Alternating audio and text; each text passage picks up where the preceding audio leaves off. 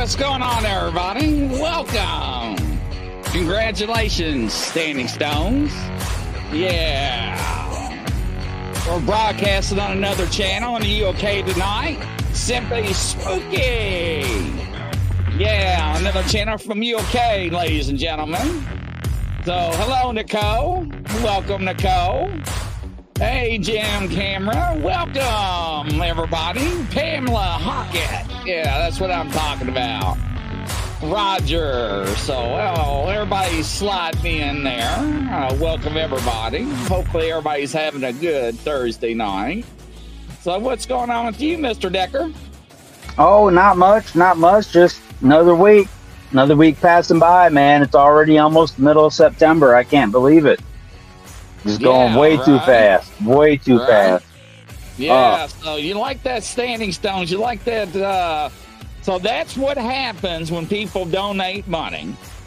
And I got business cards for the show coming up on October 7th, the conference I'm going to. Thanks to everybody's donations. This is what the money goes to. I really appreciate it. And it goes to more content and advertisements. So it adds up, ladies and gentlemen. $1.99 here and there. I'm telling you, I really appreciate it. So yeah, Tammy Johnson, welcome everybody. So very interesting. I have been working on a few things, right? I've been working on Operation. Welcome everybody to the show. I've been working on Operation Camera Stealth. I haven't really talked to you too much about it. I am like full of chiggers. I'm like got like a half a bottle down of clear fingernail polish. There you go. You know how to deal with them then. Yeah, but I actually got on Amazon. Yeah. And order some special stuff. Oh, well, listen, back home in the jungle, that's what we use was nail polish. That's never right. failed. Hey, Brian Barber. Brian Barber, you are right about that conversation. I wouldn't trust that. But yeah, Rebecca, just to let you know, Rebecca, I'm going to have to apply for AAA with you and Yolanda. So somebody's got to check on her, by the way. I haven't seen her. Hopefully, I know she wasn't feeling good the other night. But Lauren, I'm glad you're here. I haven't missed you too. Raymond, how you doing there, Raymond? So Operation Stealth Camera. I have a bunch of trail cameras, different makes and models and manufacturers. Some IR, some non-IR. And there's some other ones too that are infrared and some are non-infrared. And I actually got contacted, ladies and gentlemen, yes, by a manufacturer of a trail cam company I cannot announce. They're like, what are you doing? And I'm like, you really want to know? And they're like, yeah, we want to know. And I'm like, here I go. And they're like, are you serious? I'm like, yeah. And they're like, send me all your social media links and give me a spiel. Hey, Russ, what'd you think about that new trailer with you in it? You're like, but anyways, so I gave them all my information. So anyway, so I got these trail cams out and I did them strategically military style. So, so if, we know that Bigfoot and Sasquatch, right? We know that they can see the IR and infrared. So that way, if a deer or whatever sends a camera off over here and it's like, whoa, and they see that, they're like, oh, hell, I ain't going over there. Hopefully over there is going to go snap, cheese. Gotcha. Right. So hopefully I can then don't laugh. You know, my shipping tape that I use, right? That is, I hate to say it, that is gorilla shipping tape. So, anyways, I'm shipping something back to Amazon. So I use 2.5 rows of that. Now, I don't know how many yards on a row. Hello, Liana. Welcome to the show. So I have put tape from tree to tree, and I put a whole roll of tape down. all the way through the forest. A whole row, just a single row laid out for booby traps, ladies and gentlemen. So Nice. I did not go out by myself because I'm scared to go in the world. Go in the world. Go in the woods by myself because of the Cherokee and then Indian tribes and everything. So I took somebody with me, and she's full of chiggers too. So, I was worried that I was going to get up the next morning and have all this tape stuck to my back door. But what was interesting, now check this out. So I did get a photograph.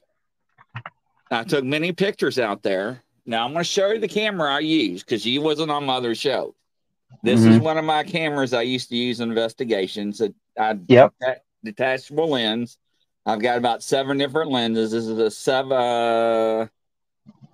70 by 300. Okay. Put new batteries in it, program the date, time, the year, everything, new batteries, went out, took about 70, 80 pictures. All right. Have my real nice GPS. I did the coordinates on every camera I put out. I covered a lot of acres. I couldn't tell you how many square miles. It took me about 7.5, 8 hours. It took me a day and a half to do all this. So 8 batteries per camera, right? So I know from interviews and speaking to other people that's been in the field for years that they can also smell batteries and whatnot, different batteries. So I use rechargeable batteries. I use Nycloud batteries. I use lithium batteries. I use regular Duracell. But so I did a mixture of batteries too. Okay. So I did. So you see what I'm doing here? I'm doing a lot of theories. So I took a telescoping ladder with me, which I didn't use because I was going to put them up 10, 12 feet up in the air and point them down. Right. Yeah. I didn't this time. That's plan B and C. I got plan A, B, C, D, and E. So we know that they move the cameras, they wave sticks, they look at them, right, with the eye. We know that they rip them off the trees and bite them and toss them. So I don't know how many cameras I'm going to have, but I don't know. So I got back, and right for the show, I was going to show some pictures where I was at and what the woods look like. And right before the show, I was like, oh, my God. And everybody's like, what? You know how we are in the green room backstage. And I'm like, dude, I lost like 70% of my pictures. And my camera went back to 2009, January 4th at 11 o'clock a.m.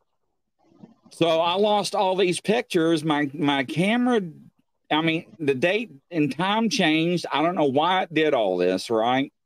But we got one photograph. I was clicking through it, and I was like, well, this doesn't look right. So, but the problem is with that lens, we cannot judge the distance because it reaches out. Right. We compared it to somebody else's photograph of alleged Bigfoot sitting in the woods staring at them. And man, does it look almost identical.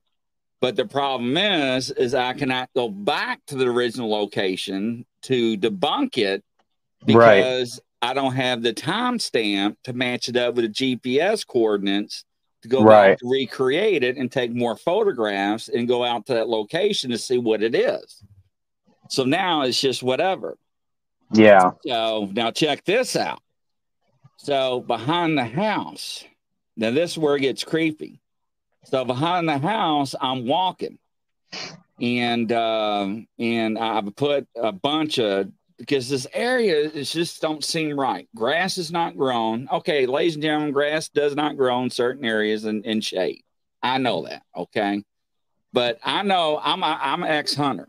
Okay, I know a difference between a game trail and a trail. So when I'm looking at this area behind the houses, But my house and the neighbor's house, this area is just like awful large. So, and I put a bunch of cameras up there. So as I'm walking, I'm looking, I'm like, well, this don't look right. And I'm like, nah, pareidolia, whatever. So I skip over it. So I was talking to Chris and I was like, man, I was like, this is really bothering me. I need to go back and take a picture. It's getting ready to rain of what I saw. And he said, what'd you see? I was like, man, I don't know. It's just, I don't know why I didn't take a picture. So I went back and I measured it. It was a little over 13 inches in length. And it was weird. It wasn't wide. It was long, a long track. But you can see the toe indentions. And the ground was so dry, the weight of it, it cracked the ground where it stepped. Okay. So now that gave me a little more teeth to sink into, right? A little more bite. Yeah. Because you know where the middle tarsal break, right? The metatarsal break. Yep. Yep. So that was there, but the heel impression was very deep, and so was the front part. But right where that break was, yep, you can see it. And right where the heel broke, it cracked the ground going from the heel over to it and right in front of the toes. So that gave me now that gave me a little more teeth to bite into and made me say, okay, maybe this could be possibly something. So then I followed one of the trails up to the neighbor's house. Guess what I found? Let me guess. It went up to a window or something, and you found some print something on the window. Close. Ah. A very oversized, big pear tree. Okay. And I looked and I was like, well, this is strange because that's a food source. I know deers eat pears, right? Yep, absolutely. All right. So now I know there's heavy traffic. Yep. So here I am. So I go all the way up to the neighbor's fence and I'm looking at the house and I'm looking at this pear tree. Guess what else I see? A single female, ladies and gentlemen, lives alone with kids. Now, this is awkward. I see cameras. Nobody has cameras in this neighborhood. People that have cameras, ladies and gentlemen, are usually the ones that are doing something that are illegal or up to no good. But why would you have cameras pointing at the woods? Because they've been experiencing stuff and they're trying to catch it on film. Okay. Now, I did some research. I went back. The neighbor previously, right where I was standing, used to raise chickens. Ah, okay. Yes. So now I'm thinking, aha. So I don't know, ladies and gentlemen. A partridge in a pear tree. Sure, they're used to food sources in that area. So either the theory is that they move based on different food conditions in their territory, right? And they don't stay in one area more than a couple of weeks, so they don't overtax the food sources there. And then they only return on a specific cycle to give time for the food sources to kind of recuperate. Again, that's just theory and conjecture based on, study patterns and stuff like that. And even when they come to an area, they don't usually hit the exact same area, but once every so often, depending on how large their territory is and how many individuals are in that clan. So I could see as this possibly being an area where they're returning to and rescoping out food sources and hey, the chickens aren't here anymore, but the pear tree's still here. Now you know about the sighting I had with the 3 turkeys. Remember that one? Yep. That's a half mile away from this location. Sure. Now I went back to sneak to put up some trail cams in that field from physical therapy. because the gate was open. And I had 2 trail cams. On the way back, I got brave enough to go ahead to drive in there to sneak on the field property to do it. They cut the field. So I didn't do it. Huh? So, yeah, I backed out. Sure. So, yeah. I mean, there's so many things there, though. I mean, if it's a single lady and kids, I mean, Bigfoot are known to just watch them. Oh. And just, you know what I mean? Just watch them like the TV. Is next to the fence? Huh. A trampoline. Oh. Yes. One of those oversized trampolines. Yep. So there's a lot. Yeah. So that makes sense. I'm not saying that I've got something. I'm just saying that this is giving more creed and some more possibilities. Sure. Now, I want to go next door and bang on the door and be like, hey, why you got these cameras up? Talk to me, lady. we need to talk. Right. But what was really strange is I didn't see her out all summer. Yeah. Nor did I see her kids out on the play set. Or on the trampoline. Or on the trampoline. Huh. Yeah, it makes you wonder if they're experiencing stuff and mom's saying don't go out in the yard or don't do this. And with the cameras, you know, if you're involved in certain illegal activities, your camera's going to be pointed more into your perimeter of your house. And watching your corners, even if it's on the back of the house, you're watching the back part of your house. You're not necessarily watching the wood line. Right. You know, depending on distances, and obviously I'm not sure, but I mean, that's a little different, you know? So, yeah, I mean, it's a good possibility. You need to get a reason to go talk to her and see if you can't get some information there. Potter Maid, do you have any gray poupon? I'd like to borrow a cup of sugar. By the way, you seen any Bigfoots out here?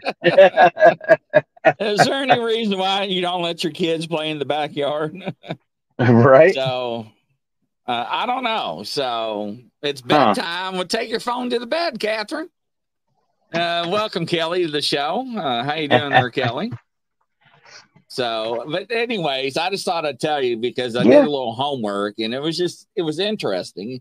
And ladies and gentlemen, it may not be nothing, but but when you look at the totality in law enforcement, when we say the totality, we look at everything as a whole. Yeah. You know, it gives us a lot of indicators. And it gives us more of a plausibility that there may be a possible chance of something going on.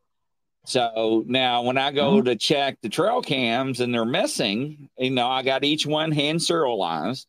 I've got pictures of the serialized, the serial numbers and the pictures of the cameras.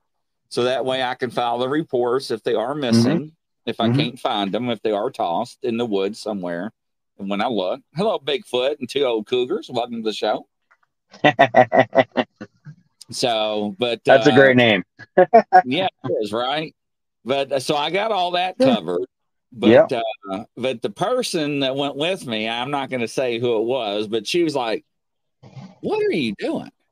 And I'm like, "Yeah, you know, I'm just trying a few things, right? Just trying a few things." Brian, that's in my case, the residents approached me and asked if I was trapping porcupines with peanut butter. Even though BB and no traps, right? That's funny. Sure. Yep. So, well, and that as researchers, man, that's kind of what we have to do. It's like somebody said to me earlier about something. You take a whole handful of Velcro balls and throw them at the target and see which one sticks.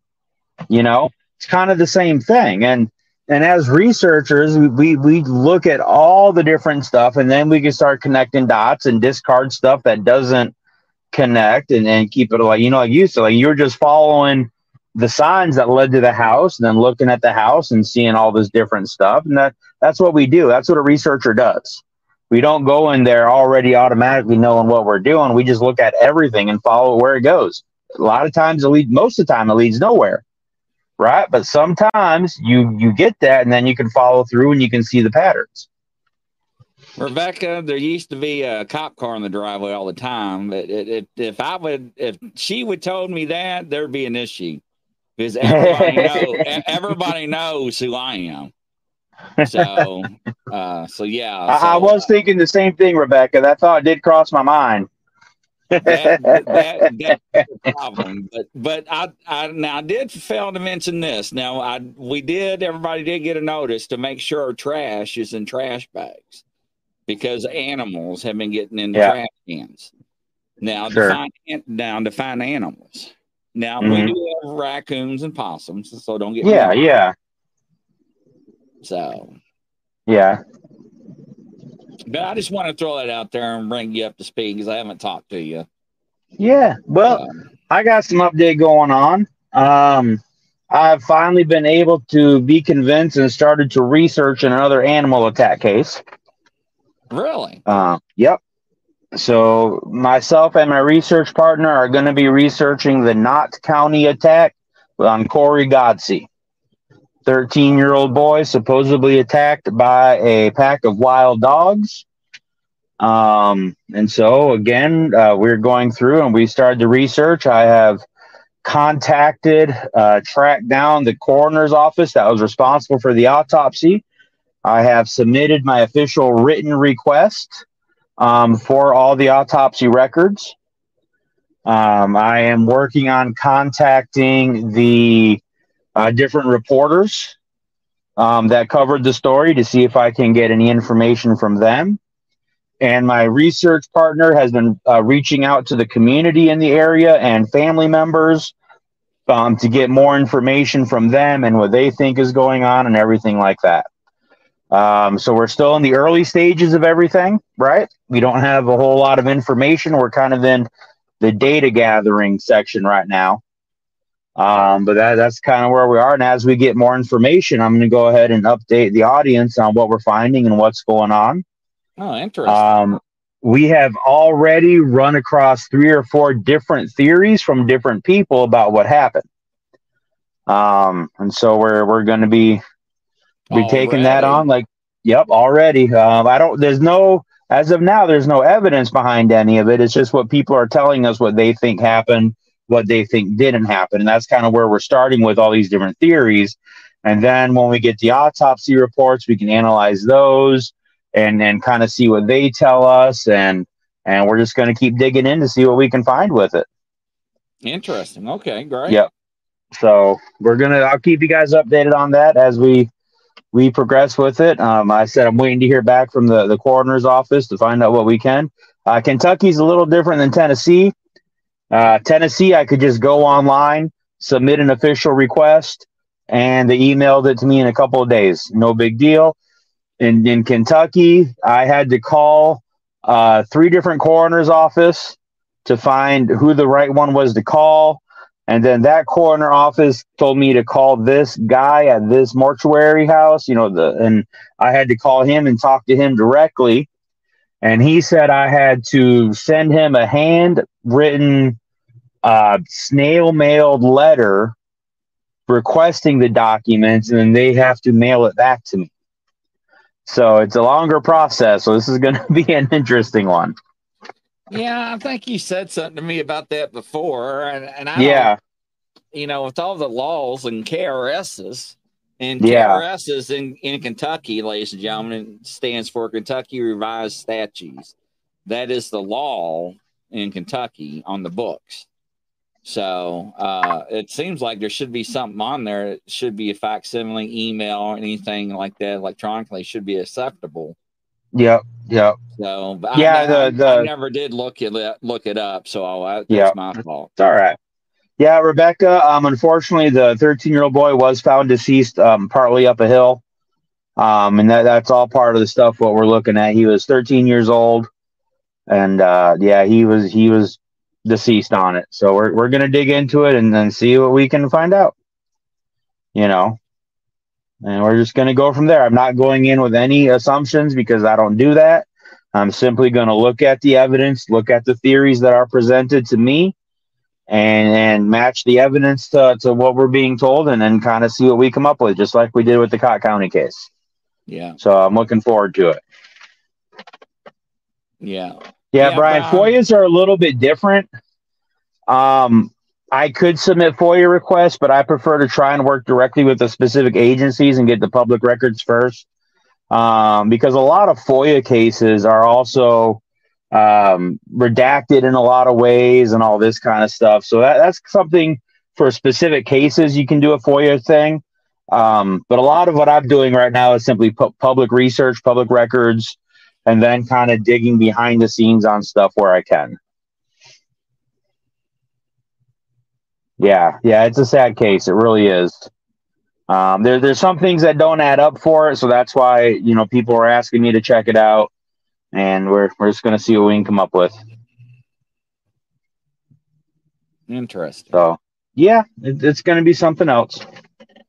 But yeah, so that's where we're at with what I got going on with my research and kind of what we're into and all that kind of fun stuff. Wow. Yep. Yeah, it is, Rebecca. It's real sad to lose a child that way. Yeah.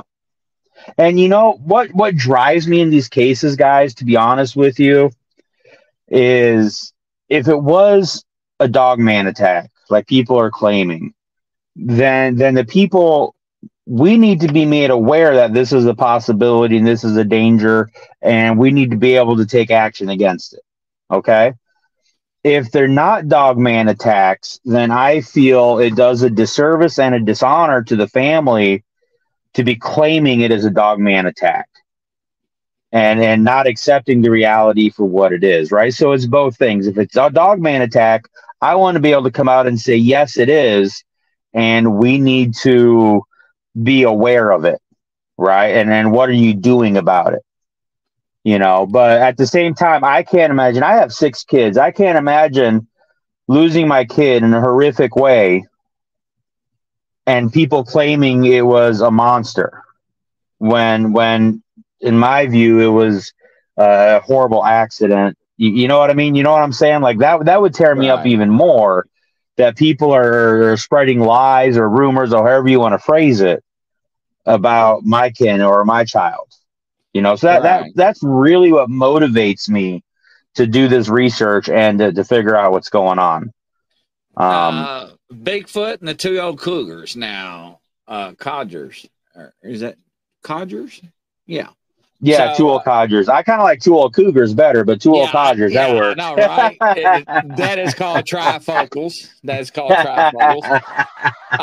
So Mr. Decker brought me in on the Cott County. The Cott County ones, yeah. And he used my ex-law enforcement detective skills, and I went on it blind. And I used the totality of the autopsy report in the news statements in the police department's stories and statements to form my professional opinion on the case, because a lot of people were claiming Bigfoot and 2 old codgers that it was a dogman attack. And they still are.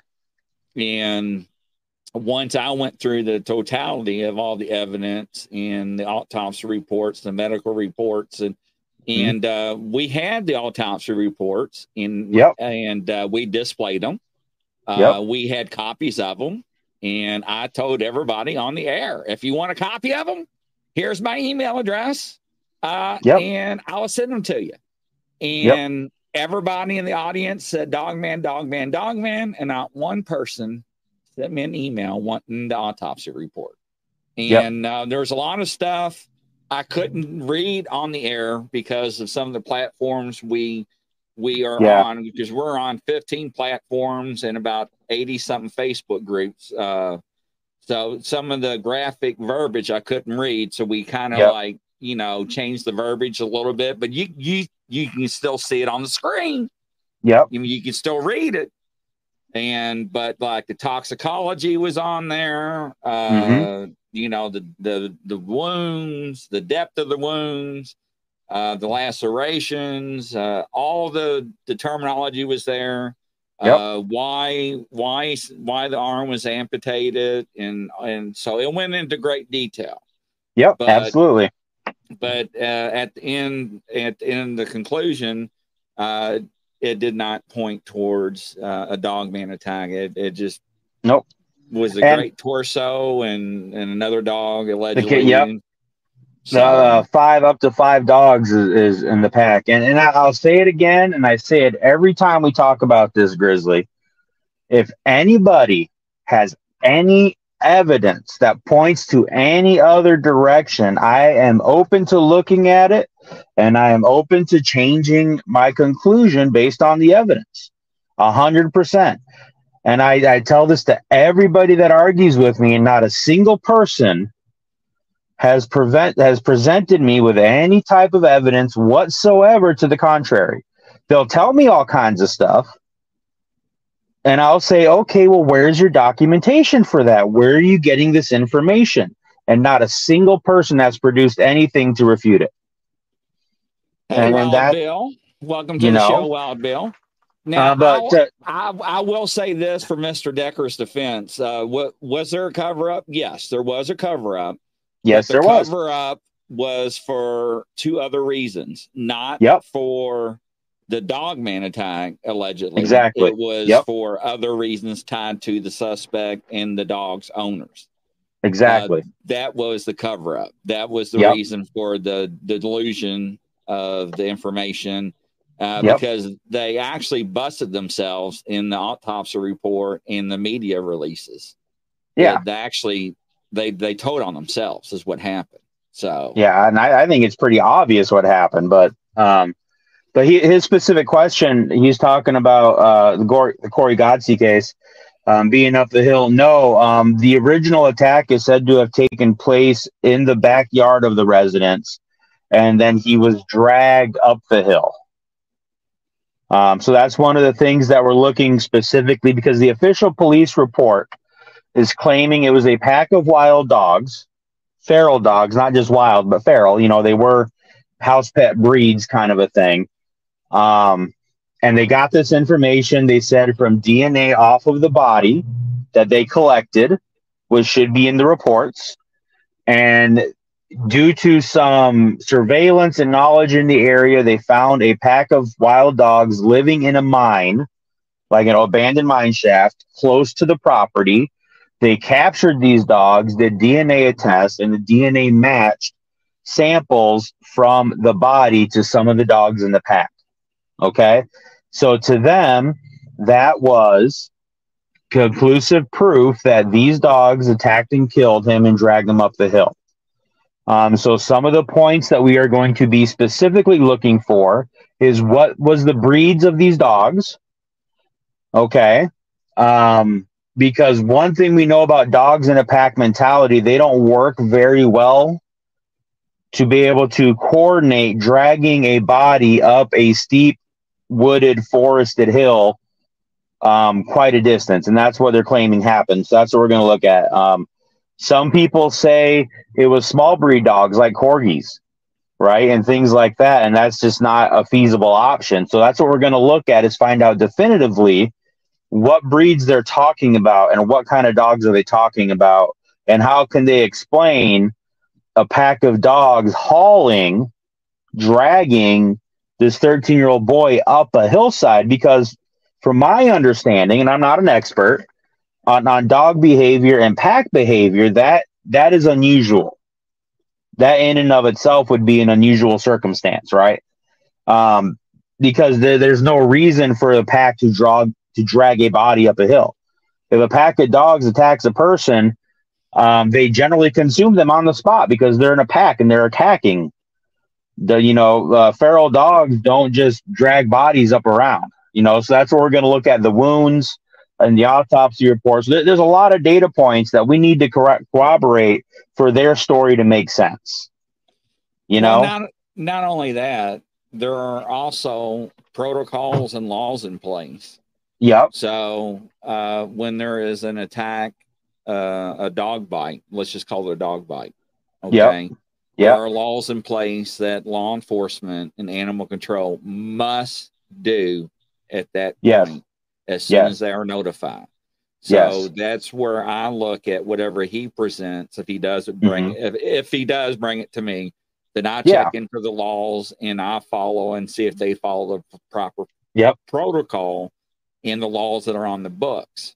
And then I look at the what I call the detailed and the articulation of the reports and what they say and how they say things. Because I'm also a handwriting analysis person.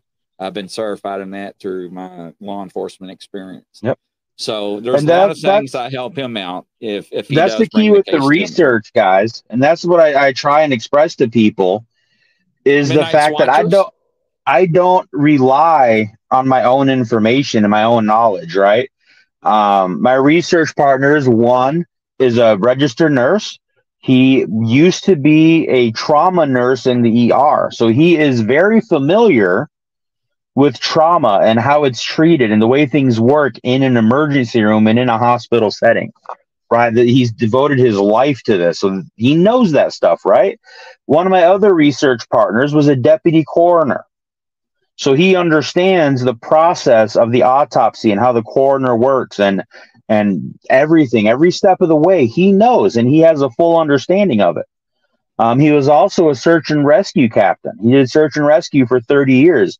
He was an EMT. He worked with the fire department. So this guy has a full, complete understanding of the processes of responding to an emergency situation, of what a search and rescue operation looks like and what is correct and what is not correct. I do not rely on my own information or my own knowledge to do these investigations. I rely on experts, like Grizzly and a law enforcement expert. I rely on what they say, and that's what I go by. And so that's where I am very confident when I do my research that we're coming to the right conclusion. Because there's a lot of times I'll throw a theory out there and they're like, no, you see this here? This says different. And that's what we do. Before I even present anything, I'm checking with experts. And if I don't have an expert in that particular field, I will find an expert in that particular field to talk to. You know, I have people that work for vets offices for 20, 30 years. I have people that train animals, people that work specifically with large, aggressive breed dogs and behavioralists. Like, I have friends in all those fields, and I bounce questions off them and theories off them so we can make sure we're really covering it, because I really want to know the truth and figure out what's going on. You know, and that's really important. If you have a researcher and they're doing all the work themselves, and they're going, a secret source told me this, you know, that to me, that's not being transparent, and that's not really following on all the research that you need to do. You know, it's really important. And ladies and gentlemen, if you have not watched my crime shows I do on Friday nights at 6 p.m. with the psychics and people with abilities, if the department's done something and they made a mistake, I'll call them out. Yeah. And I will actually call the detective in charge of the case and record the phone call. I've actually called the FBI on cases and record the phone call, and I don't have a problem with that. So I'm very neutral. If somebody brings me a case and wants me to review it, I look at everything neutral. So I know a lot of departments don't like that. I know the shirt I'm wearing, if you see what it says on it. Maybe I shouldn't air that on the show. Maybe I should keep my camera up a little bit, but I'm just saying, you know, I just want to make sure people don't jump to conclusions, and everybody wants the new LBL to be out there, right? Yep. And it's real easy to start the rumor mill. Oh, gossip. Man. Even today, once you get it going, it's hard to stop. Even today, man, and I didn't even but people drew me into it, where people are saying false things that just aren't true and accurate about the county attacks. And it gets frustrating, man. It really does, right? Because now I'm hearing Amber had her arm tore off and had a leg tore off and all this, and one of the bites had 63 teeth marks in it, and none of that anywhere is factual or substantiated. And that's the only thing we can go by as researchers. Other than that, it's all made up. You know what I mean? Right. And it gets frustrating. So the research is important. Look at the details.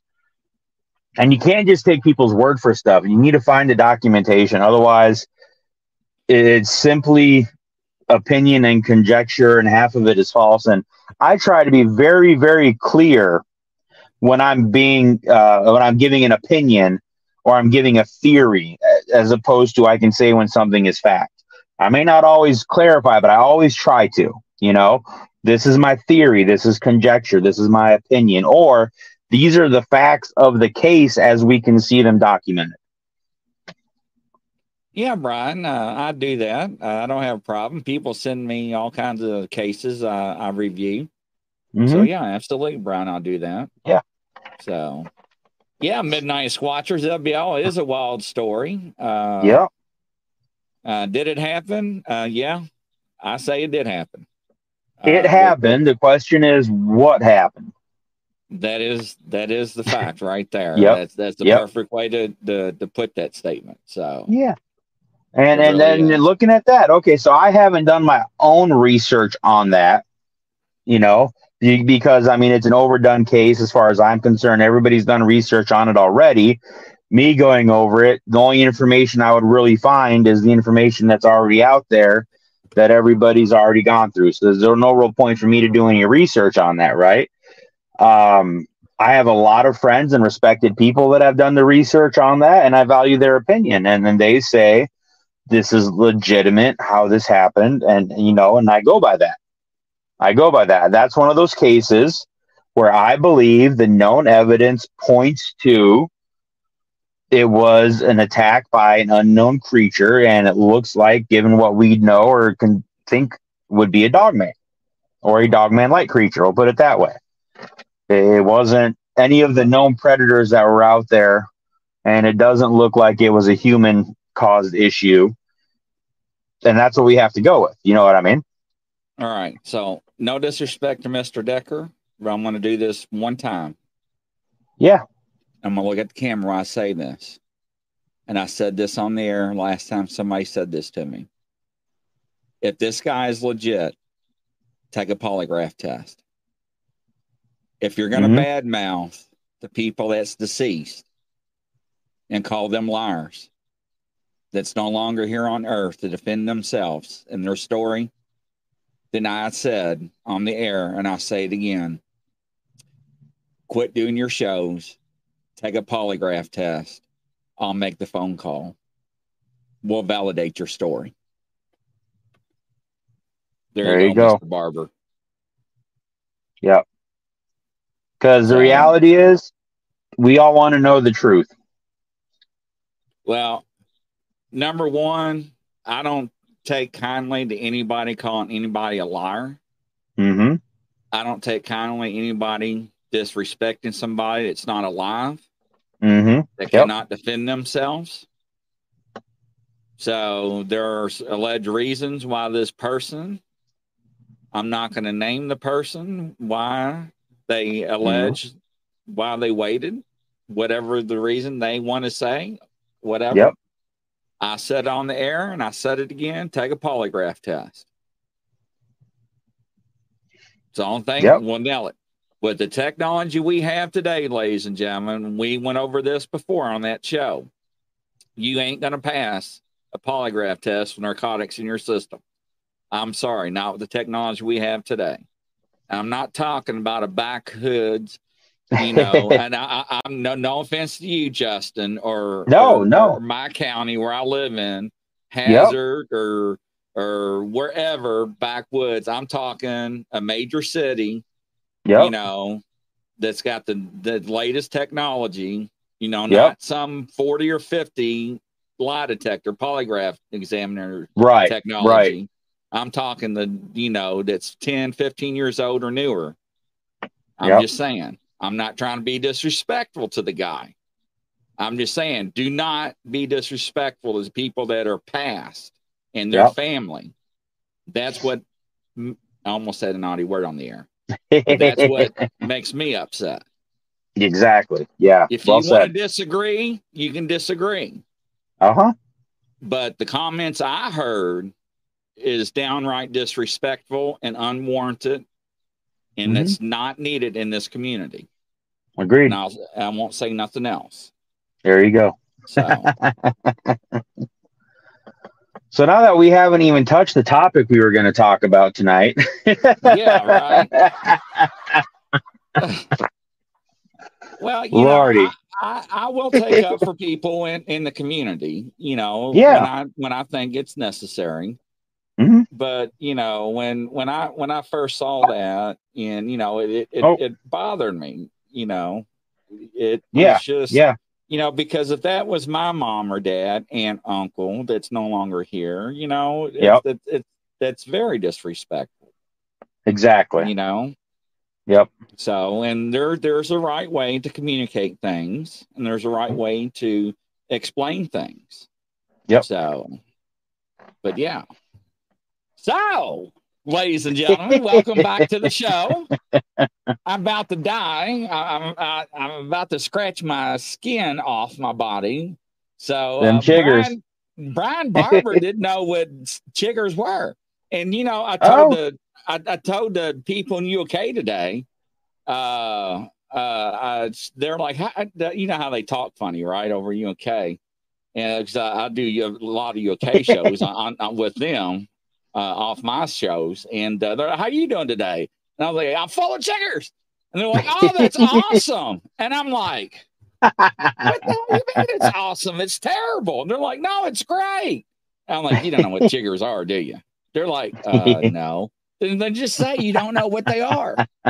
But yeah, poor Kelly. Look, see, she don't even know what they are, right? But anyway, chiggers, little balls of satanic fire is what chiggers are. I've been calling them turkey mites all these years. Is what I've been calling them. Oh, I don't know. I just growing up, we call them chiggers. When somebody showed me pictures of them, what they actually look like, I thought those were turkey mites. But I know what chiggers are on the body because I got yep. But I thought the bug I thought they were turkey mites. So, anyways, hello, Kelly Druce. Welcome to the show. Nice to have you. So what was we going to talk about? I done forgot. We were just going to talk about a couple of really odd cases that I've gotten personally, where I've talked to the witnesses through social media, and just kind of bringing it out there about some of these weird things that have happened. I know I've alluded to them a couple times on the shows. I know you and I have talked about some of them briefly, but just a couple of really weird, and I don't mean weird like the people are weird, but just very unusual incidences that people have contacted me about. And what's amazing about it is these people get a hold of me in different Facebook groups that are not paranormal related. Right. And so for me, right off the bat, I'm already thinking there's some credibility here, right? Because they're not going to some paranormal group with some story that they made up or got off Reddit or creepypasta. They mentioned something in a non-related group, and I tell them that I am open and willing to hear them and not ridicule them, and to listen to their story and discuss it what I can. And so they message me and they tell me their story. And that's a big one for me. That's what I enjoy doing, because a lot of people experience a lot of crazy things in this life, and they're afraid nobody's going to believe them, or they're afraid people are going to call them crazy or mock them. I mean, how many times do we see that within the Bigfoot groups and dogman groups and paranormal groups, right? Right. And so I just give them an ear and let them tell me their story. And these two particular stories, one of them is a very short one, and one is a little more lengthy. They're not that uncommon, in fact. And that's what I let them know, is you're not the only one to experience these things. You're not the only one to see these things. You're not crazy. You just had an experience, and that's okay. The first one I will talk about is a recent one that somebody told me about, very short. This lady had just asked if anybody had heard of this thing that she saw. And so I got her to give me some details and tell me about it. This happened in Tennessee, near Elizabethan. And apparently, this lady is a practitioner of different types of meditation and stuff like that. And she was doing what she called lucid meditation um, in her backyard next to like a creek kind of a thing, or a small river. And I asked her to explain what she meant by lucid meditation, because that was a new phrase for me. And traditional meditation, you're closing your eyes, you're blocking out the outside stimuli, and you're focusing on your inner self. Okay, that's like traditional meditation. She said with lucid meditation, it's kind of the opposite.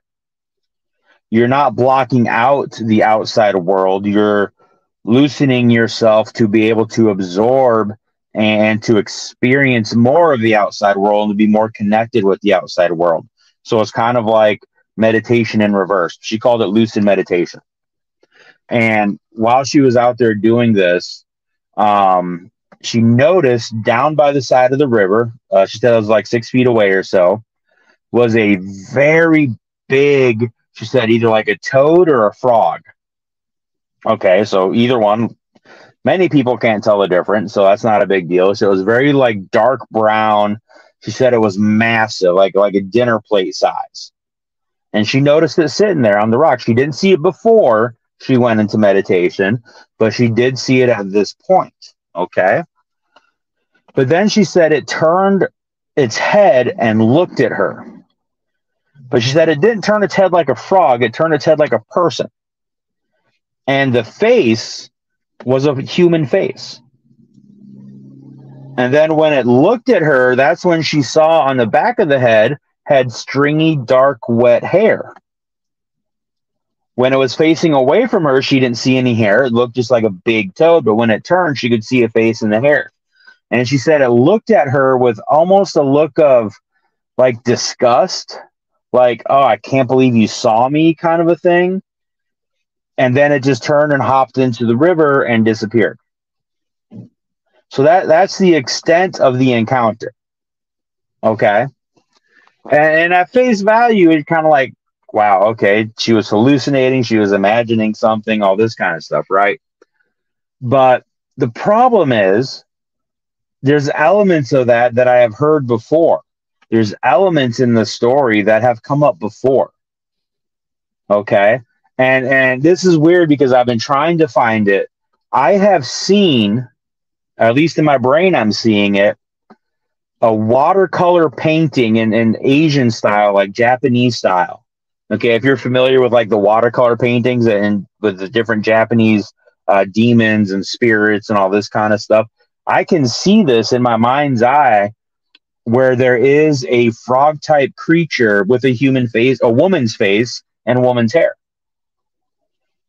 And I can actually see the picture in my brain because I see in pictures, and there's like a peach background to it. That's the watercolor, the light peach. And there's like 3 or 4 of these things in different poses in this picture. And so what she's describing to me was not an unknown thing. I can't remember the name. I can't place the picture, and I've been searching for it. I'm going to find it. So there's that element of it. I have heard of people seeing things in this meditative in nature state.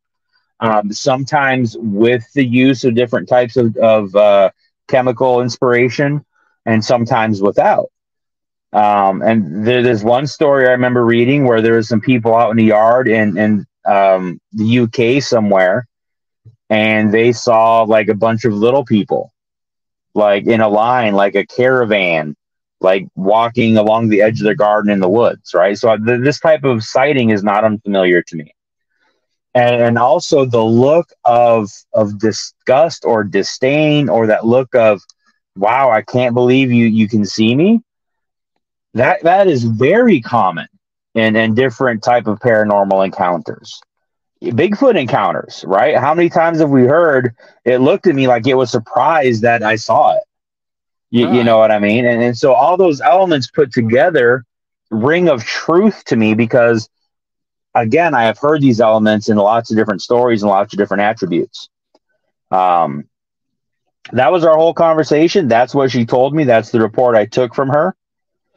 Obviously, I have no way of saying if it's truth or not, or whether she's just telling me a really well-crafted story or not. I don't know, right? So I can't say one way or the other.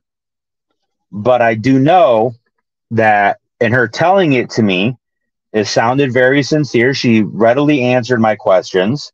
There wasn't anything that was like didn't line up or didn't match to the story. So there was elements in there where I'm going, if she's telling me a story, it was very well made up with the right elements in it. You know, but I mean, have you guys in the audience ever heard of anything like that or a similar experience or that type of creature? Or have you seen the pictures that I'm talking about? So I want to get some feedback from you guys and from you too, Grizzly, on if you've heard anything similar or kind of like it or what your take on it is. I never heard of a frogman. I don't know. Now I know. I think of a comic book frogman. Well, I know, like Japanese lore has like the kappa or kappa and all these other things, but they're different types of water demons, but they're not described specifically like that. I know Ohio has the Loveland frog, which is a cryptid, but at the same time, it's described differently. That's more of a humanoid frog that was walking upright, 3 to 4 foot tall, blah, blah, blah. So not the same description as this was. To me, this sounds more like, and then just because we don't have another phrasing for it, something like the fae, like the fairy folk, or just something from that other realm. You know what I mean? It's kind of what it sounded like to me. But I wonder how many other people have seen stuff, because I met people in Tennessee that saw stuff that didn't know what they saw until I met them. They're like, well, you're into this stuff. I've seen this. I don't know what it is. Oh, I know what that is. Let me show you a picture. Like, that's it. Yeah. It looks almost identical. Yeah. And I don't tell anybody, but everybody in town knows because they've seen something similar too. And yeah, but nobody wants to talk about it. Yeah. Yep. So so I don't know. It's a great story. I'm going to keep researching it to see if I can find anything on it. And that's what I told her is like, really, there's not much I can tell you, but I will look into it and I will try and find something. I will find that picture because I remember seeing that picture. Cliff Jones, I see blue when I open the third eye, and then I see shapes and figures of people. Interesting. Yeah. It was explained as codes. She's using codes because of the. I guess. Because of one of our platforms. Oh, okay. So, but so that was one good story. I wish Irene was in here because Irene would know because she's from Japan. Oh, that'd be perfect. Yeah. So that would have been great. Usually Irene's up this late because she can't sleep. She is a psychic, and she has a lot of abilities, and she knows a lot of Japanese. Well, of course, she's going to know Japanese and Chinese folklore. Sure, that'd be great. I would love to get her take on it. Maybe she'll watch this afterwards and maybe get contact you and then kind of give us some information. That'd be great. If not, let's try and make a mental note the next show we see her in to bring it up and we can ask her about it. That'd be fantastic. Yeah, that'd be fantastic. Her 3-4 times a week. So I'll ask her about that. Okay, awesome. So the next report I got was a very interesting report out of North Florida. And this was a guy in a hiking group who came onto the hiking group and was being very vague, just asking people if they'd ever seen anything strange or anything weird while they were hiking. Just kind of fishing to see kind of what the response would be. And a lot of people kind of made fun of him and cracked jokes about meth heads and all this kind of stuff, right? But I reached out to him and I said, hey, man, if I'll be happy to talk to you if you want to message me and we can talk about it and just tell me what you saw. And so he did. And he relayed a story to me that is probably the most unusual story I've ever directly gotten reported to me. It's absolutely fascinating in several different elements. So this guy is a professional. He's a professional in a specific industry, well-educated man. He enjoys hiking. There are several hiking trails in Florida, definitely not like up here in the mountains, right? But through the Everglades and through the forest, the Florida woods and stuff. And so he was out hiking on a popular trail one day, and he was coming across some hog sign. Now, for you guys that don't know, hogs are all over the place in Florida. It's a huge problem down there. They run in huge packs, and they can be dangerous. They can be very dangerous. So he was being wary, and he was paying attention to what was going on. And he came to an area, and he heard something grunting. So he went and looked and kind of went through the brush off trail a little bit. And he found a hog waller with a big hog in it. Just a big old hog. He said he could smell it. It was just a massive hog. And it was just kind of laying there. So he kind of stopped and watched it for a minute. And then suddenly it stood up. It just stood up. Okay. Like it alerted. I don't know if you ever seen a hog laying down, all of a sudden it alerts, like it hears something, it stands up on alert. But then he said it was weird because this thing froze. Like didn't move at all. It wasn't breathing, the ear wasn't twitching, it wasn't grunting, it completely froze static. Okay. And then he said it started to change. The legs kind of absorbed up into the body. The head just kind of melted and became featureless and kind of absorbed into the body. And the whole body just kind of turned into this floating blob. And he described it as like a water balloon filled with oil. Was the best way he could describe it. Like those squeezy balls, you know, the stress balls that are filled with liquid, and you can see the liquid moving around and all that kind of stuff through a really thin membrane. He said that's what it looked like. The surface was oily looking, and it was just kind of like a bubble just kind of floating there, but it was black. And then from there, it started stretching taller. So it went from lengthwise as a hog into this ball this way, and then it started going this way. And as it went up, it started forming another shape. And he could see shoulders starting to appear at the top, and the head started coming out. And then the legs were extending down, and he could see feet. And it morphed into a person. But not just into a person, but a fully clothed hiker with sunglasses and a backpack. Like he said it was like a camel pack, right? The water packs. He said it was like one of those. Oh, hell no. I know, right? No. And I'm just listening to this guy, and I'm like, oh, holy cow, dude. And he said once it formed, it was completely still again. No. Mm-mm. And then it started. Then it unpaused and started moving and walked out of the brush and onto the trail and walked off. And he said he turned around and ran terrified back to his vehicle.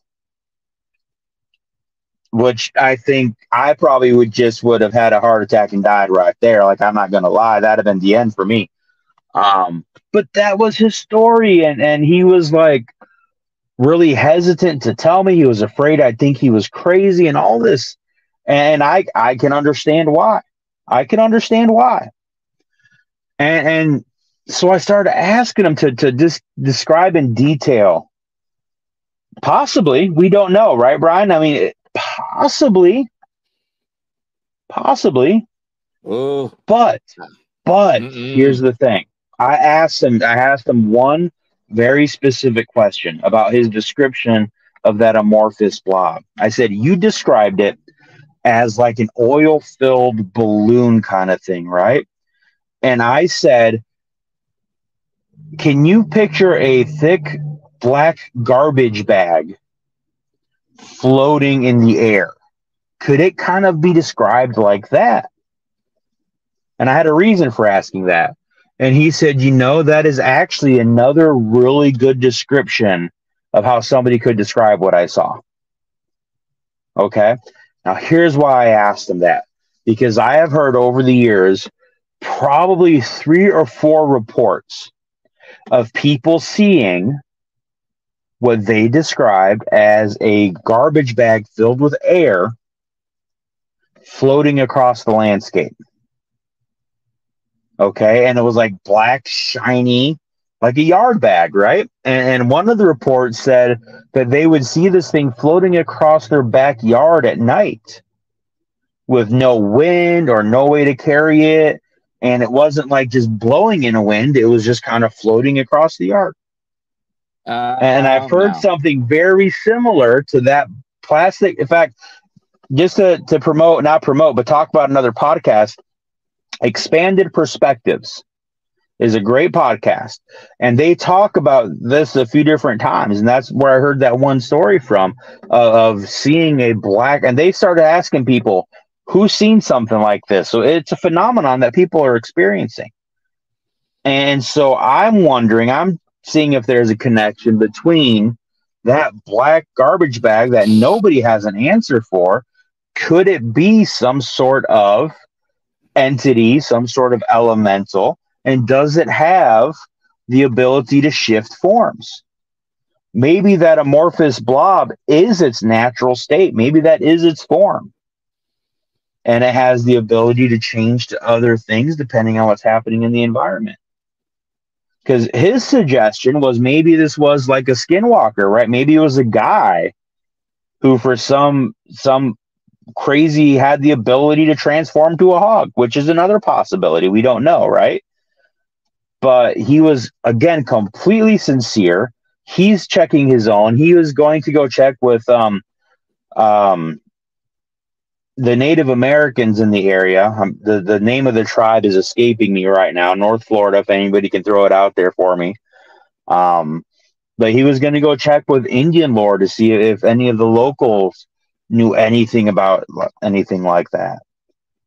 But just an amazing story that this guy experienced. And then I just assured him, I've heard other stories. I've never heard that exact story. I've never heard of anybody seeing the transition like that. That was completely blew my mind. I've heard of transitions of one thing to another, or an animal running into a bush and a human coming out the other side. I've heard those kinds of stories, but I've never had a report come to me describing the process of the transformation. Brian, I asked him that question. He said he did not recall any other types of smells or sounds or anything like that. He said the whole transformation process took maybe 15, 20 seconds in total from hog to person walking away.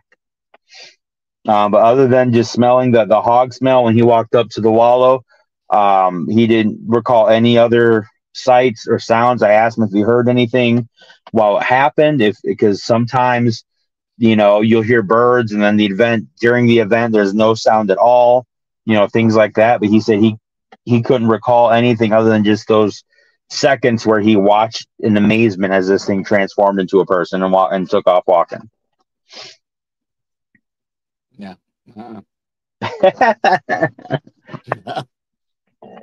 But I mean, can you imagine? I mean, I can't even, like, that's wild. That's wild. It's the man from Glad. So what do you guys think of that? I mean, have you heard anything about, shape-shifting like that? Because we've talked about shapeshifters before. So that's not an uncommon thing. But what about that specific transformation process? Transformation from the blobs, from people? Yeah. Yes. Out of people? Yes.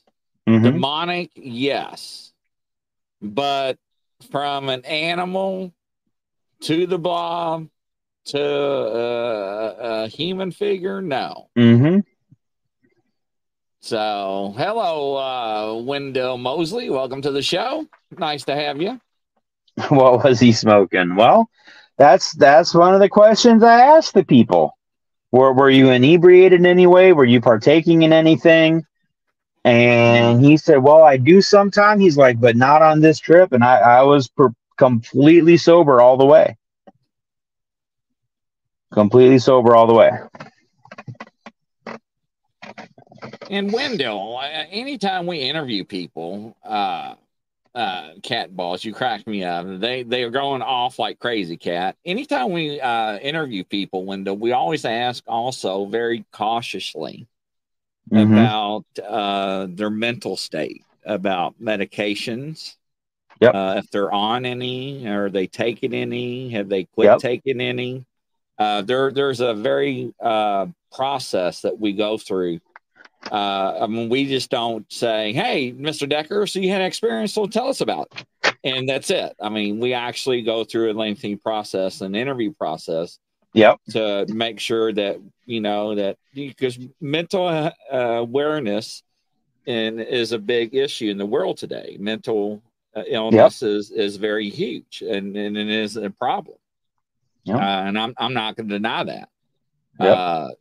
First responders, people in military, traumatic events, near-death experiences, people losing loved ones, children's, parents, however you want to look at it, can alter a human mind. The human mind absolutely protects itself, right?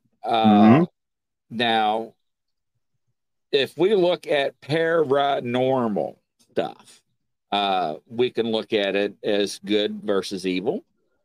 We can look at it as the string theory, if you ever heard of that. We know there's 3 dimensions. Scientifically, it's proven we're up to 11 dimensions.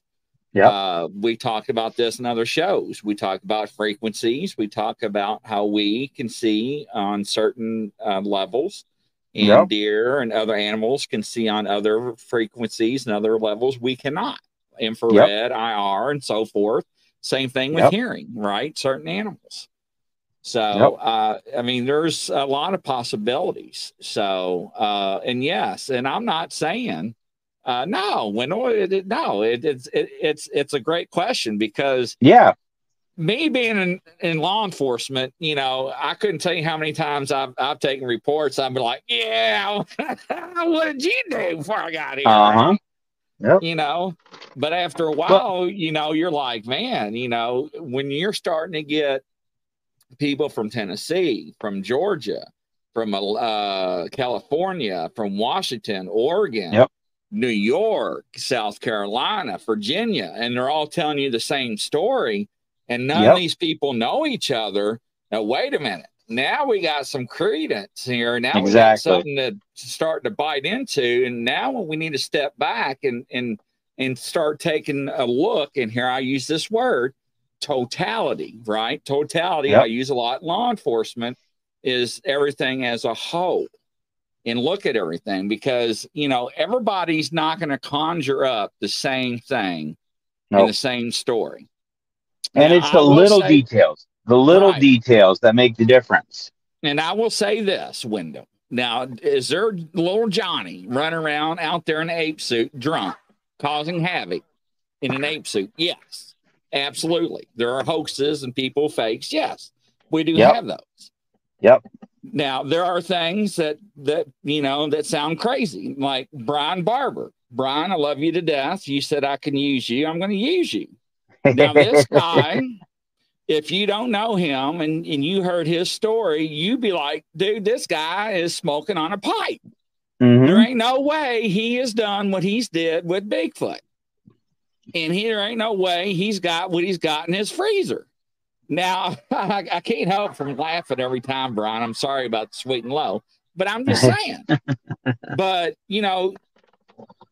I have probably done over 1,800 interviews, maybe over 2,000 interviews in my lifetime, civilian and in law enforcement. So I've got a lot of certifications, ATF, FBI, Homeland Security, a lot with the law enforcement and also through the private sector too, because the civilian sector, the private companies, you got to have their certifications as well. Yep. But anyways, but there's a lot of things you learn about human behavior and body language, micro expressions, and so forth. I'm not going to go into great detail because of active law enforcement that use the techniques. And if we have bad people watching the show, I don't want to give the tricks away. Yeah, it's very interesting. And there's books I will recommend people to go out and to buy, and you'll lose friends. You will learn your family members that are not telling you the truth. And that's why I'm not married, Wendell. I'm sorry. And if my daughter's watching the show, she knows. So, but no. And, but this is how we look at things, right? Yeah. And Wendell, I used to, years ago, only believed in certain things. And when I say certain things, I'm talking Bigfoot and so forth. Now, Wendell, you're going to laugh at me. I believe in fairies. I believe in mermaids. And you're probably laughing. And you know what? I have interviewed people on my show and have fairies fly in front of their camera live, being televised on the air across worldwide. And I'm like, did you just see that fairy fly in front of your camera? They're like, yeah, we got them around. They're in the house. They mess with the bird feeders. And I'm like, you do. And everybody's like stopping the video and rewinding. And it's like, it had wings and legs and arms. I'm like, I told you it was a fairy. Now, there's a difference between an orb and a fairy. And we can go into that in a different show. But it's very interesting. But once you start interviewing stuff and talking to people, you sit back and you're like, wow. Now we got some credence to something, right? So is this a possibility?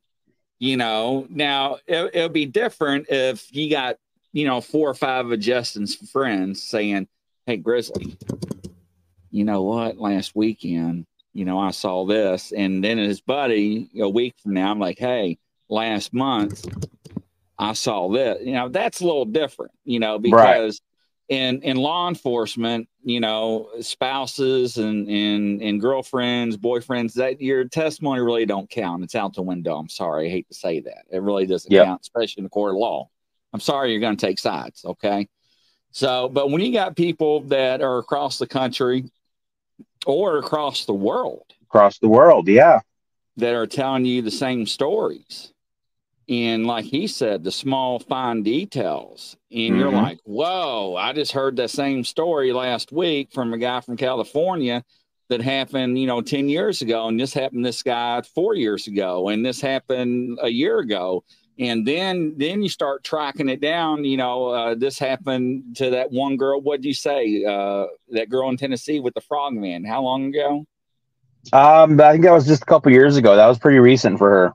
So, and how long did it take her to come forward? Yeah, exactly. And she said she hadn't really told anybody else. So, right. And it's because people that know that we're into that field, they kind of like, hey, I know you're kind of like into Bigfoot, but what about... yes, that happens a lot. So then they know that we believe in a creature or a something. So we're not going to look at them and be like, really?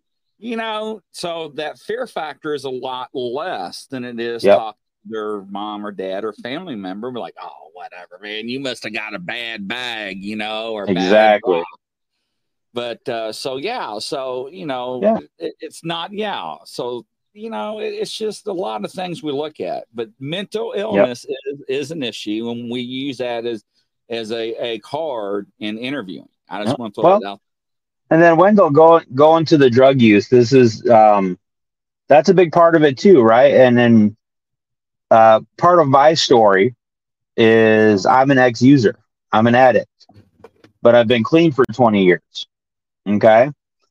I know the mental effects. I know the physical effects. I know what these drugs can do to you. I know what to expect when you're on these kind of drugs. I've done it. I've experienced it. You know what I mean? And if you haven't done those drugs, you have this idea of what it is, but you don't know because you've never done it.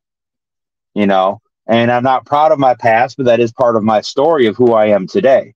And I'm happy to be celebrating 20 years clean and sober off of any drugs like that. You know what I mean? But when people say, oh, he must have been, most drugs do not give you lucid, clear, hallucinatory experiences. And that's the reality of it. That's the reality of it. And Wendell's right. Every myth or legend has some truth. And that is absolutely a true known fact, Wendell. That is what right. My research, Wendell, because you're new to the show. Again, welcome. We appreciate you coming on. My background, my research is based on that assumption. Okay? Now, that's not saying all the details that we have right. Like Grizzly talking about fairies. Sure, we can call them fairies, and we can see them and experience them. That doesn't mean we know what they are. That doesn't mean it's the same thing as an Irish or a Scotsman would call a fairy in their lore and their background. It doesn't mean we're talking like the Knights of the Round Table and King Arthur and fairies over there. That doesn't mean it's the same thing, right? It's just the word that we use to describe it because that's what it looks like. And the idea is they probably experienced them as well and created their own mythos, their own legends around that experience. That doesn't mean there's any knowledge in those stories because we don't know. It's probably all made up, right? But the initial experience of encountering something is what those stories are based off of. And that's where the kernel of truth is about in those legends. And that's what most of my research is. You know what I mean? That's most of what I go by is that kind of that thought process. And Wendell, you're right. You actually have to be open-minded because I used to draw the line, and every time I drew the line in the sand, unfortunately, I would have to move that line. And so over the years, I quit drawing the line in the sand, and I was just open-minded to anything because of all the reports that we get in interviews people on the show, and I keep an open mind. And when somebody comes to me, Wendell, with evidence, and says, Grizzly, is this picture real or is this video real? Number one, I wasn't there. Number two, I didn't take it. So with all the technology out there, we do have people that fake stuff.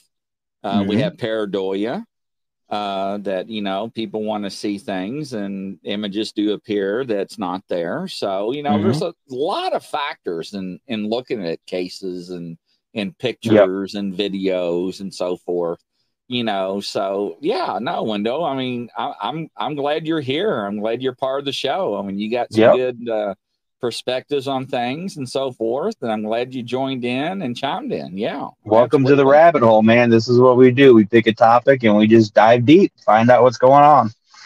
Yeah, absolutely. Absolutely. Yeah, those were the two crazy. I hate to use the word crazy because I always have these negative connotations to it, right? The two wildest stories, the reports that I've gotten, and I don't know what to do with them, but I've heard similar stories, similar tales. You know what I mean? So, and I say this to people all the time: just get out there because people always ask, "Well, where do you get your reports from? How do you find stuff?" Like I don't. I'm just willing to listen. And I tell people I'm willing to listen. If they say they've seen something weird, I say, well, you can tell me. It's okay. Let's talk about it. Maybe I can understand it to you. You know what I mean? And I try and do that. And that has opened up so many new investigations and just experiences and friends that have come from that. If you ever see my vehicle, I have Bigfoot stickers all over the back and side of my vehicle, like all different kinds of Bigfoot stuff, right? Now, I'm not just a Bigfoot researcher. I'm a Fortean researcher. I look into anything weird and strange and out of ordinary, right? But I can't tell you how many times people have come up to me just because of those stickers and say, do you believe in that stuff? I said, well, yeah, I'm into it. And like I'm cool with it. And they'll tell me their own experience. And they say, well, I had this happen. What do you think about that? Or I had this happen. And it's just amazing because people want to be able to tell somebody without being made fun of for it, because it's something they need to get off their chest, you know? And it's just amazing if you're willing to have that open heart and that open mind and be willing to listen to people, what they'll come and tell you without even you asking about it or even just trying to find something. Because when you try and find something, you're going to find those people that are going to give you a good cock and bull story. They're going to make up something, the craziest thing you ever heard, because they know you're looking for it. Because they figure you're going to believe them hook, line, and sinker. You know what I mean? But when people are approaching you, it's a whole different ball game, man. It's a whole different feeling. It really is. You know? The weirdest thing I've seen in my life is when I find fairy braids and 2 of my 4 horses. I know that's a former owner's past. Yeah, oh, so, oh man, we could go on a whole rabbit hole just on that. So, Wendell, that's what I've learned, and that's why I said I tuned in for the first time. That's what I heard and made me ask. Yeah, Wendell, this is a safe zone. You know, yep. what everybody says in here, we're open arms. You know, we don't judge. You know, we talk about different theories. We talk about different cryptids and different folklores and yep. and monsters, if you want to call them that. People. Oh yeah. So, you know, but it's always interesting. Never a dull moment. So. And Wendell, I have prospecting group, and I have gotten some good stories. Well, maybe we come on the show. Yeah. So, I always love a good story. Absolutely. You know, maybe it's something that we have maybe not heard, or maybe can have similar stories as well. Look, everybody's welcoming you to the group already again. So, yep. So, Sam, let me see here. Crystal. Hello, Crystal. Welcome to the show. I haven't seen you there. Midnight Squatchers. Has anyone seen Paranormal caught on tape? They show a white cloud floating down to the ground. It changed shape. It floated up to and put its hand up. And wow. No, I haven't seen that one. Mm-mm. Nope. I don't get to watch a lot of TV. I'm out here in the sticks. And I don't even have a TV in my camper. I've got a computer that doesn't really do much because I've got no internet. We use it to watch. I got a DVD player hooked up to it and stuff. So I just watch stuff like that. But I don't get to watch any of the shows right now. So I'm always behind on all that kind of stuff, which is kind of good when it comes to research stuff, I guess. I don't have all these preconceived stuff going on.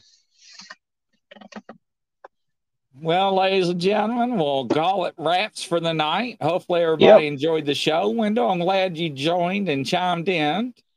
And hopefully you come back and pay us a visit. Hopefully you like this and subscribe so you can see us when we go live all the time. Go back and look at our other shows, see what we've got going on. Yep. Absolutely. And thanks, everybody, for chiming in. And we'll have a surprise on the next show. And from coast to coast and around the world. That's a wrap, ladies and gentlemen. We'll see you on the next show. Take care. Y'all have a good night, guys. We'll see you next time. Bye-bye.